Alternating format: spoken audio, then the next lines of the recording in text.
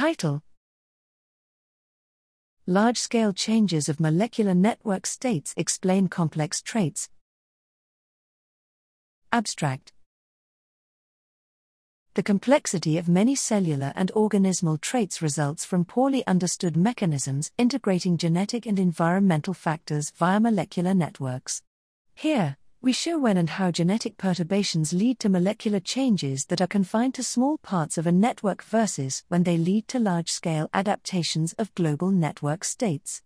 Integrating multi-omics profiling of genetically heterogeneous budding and fission yeast strains with an array of cellular traits identified a central state transition of the yeast molecular network that is related to pKa and TOR, PT, signaling.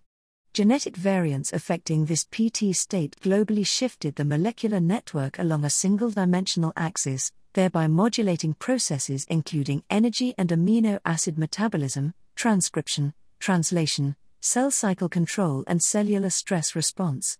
We propose that genetic effects can propagate through large parts of molecular networks because of the functional requirement to centrally coordinate the activity of fundamental cellular processes.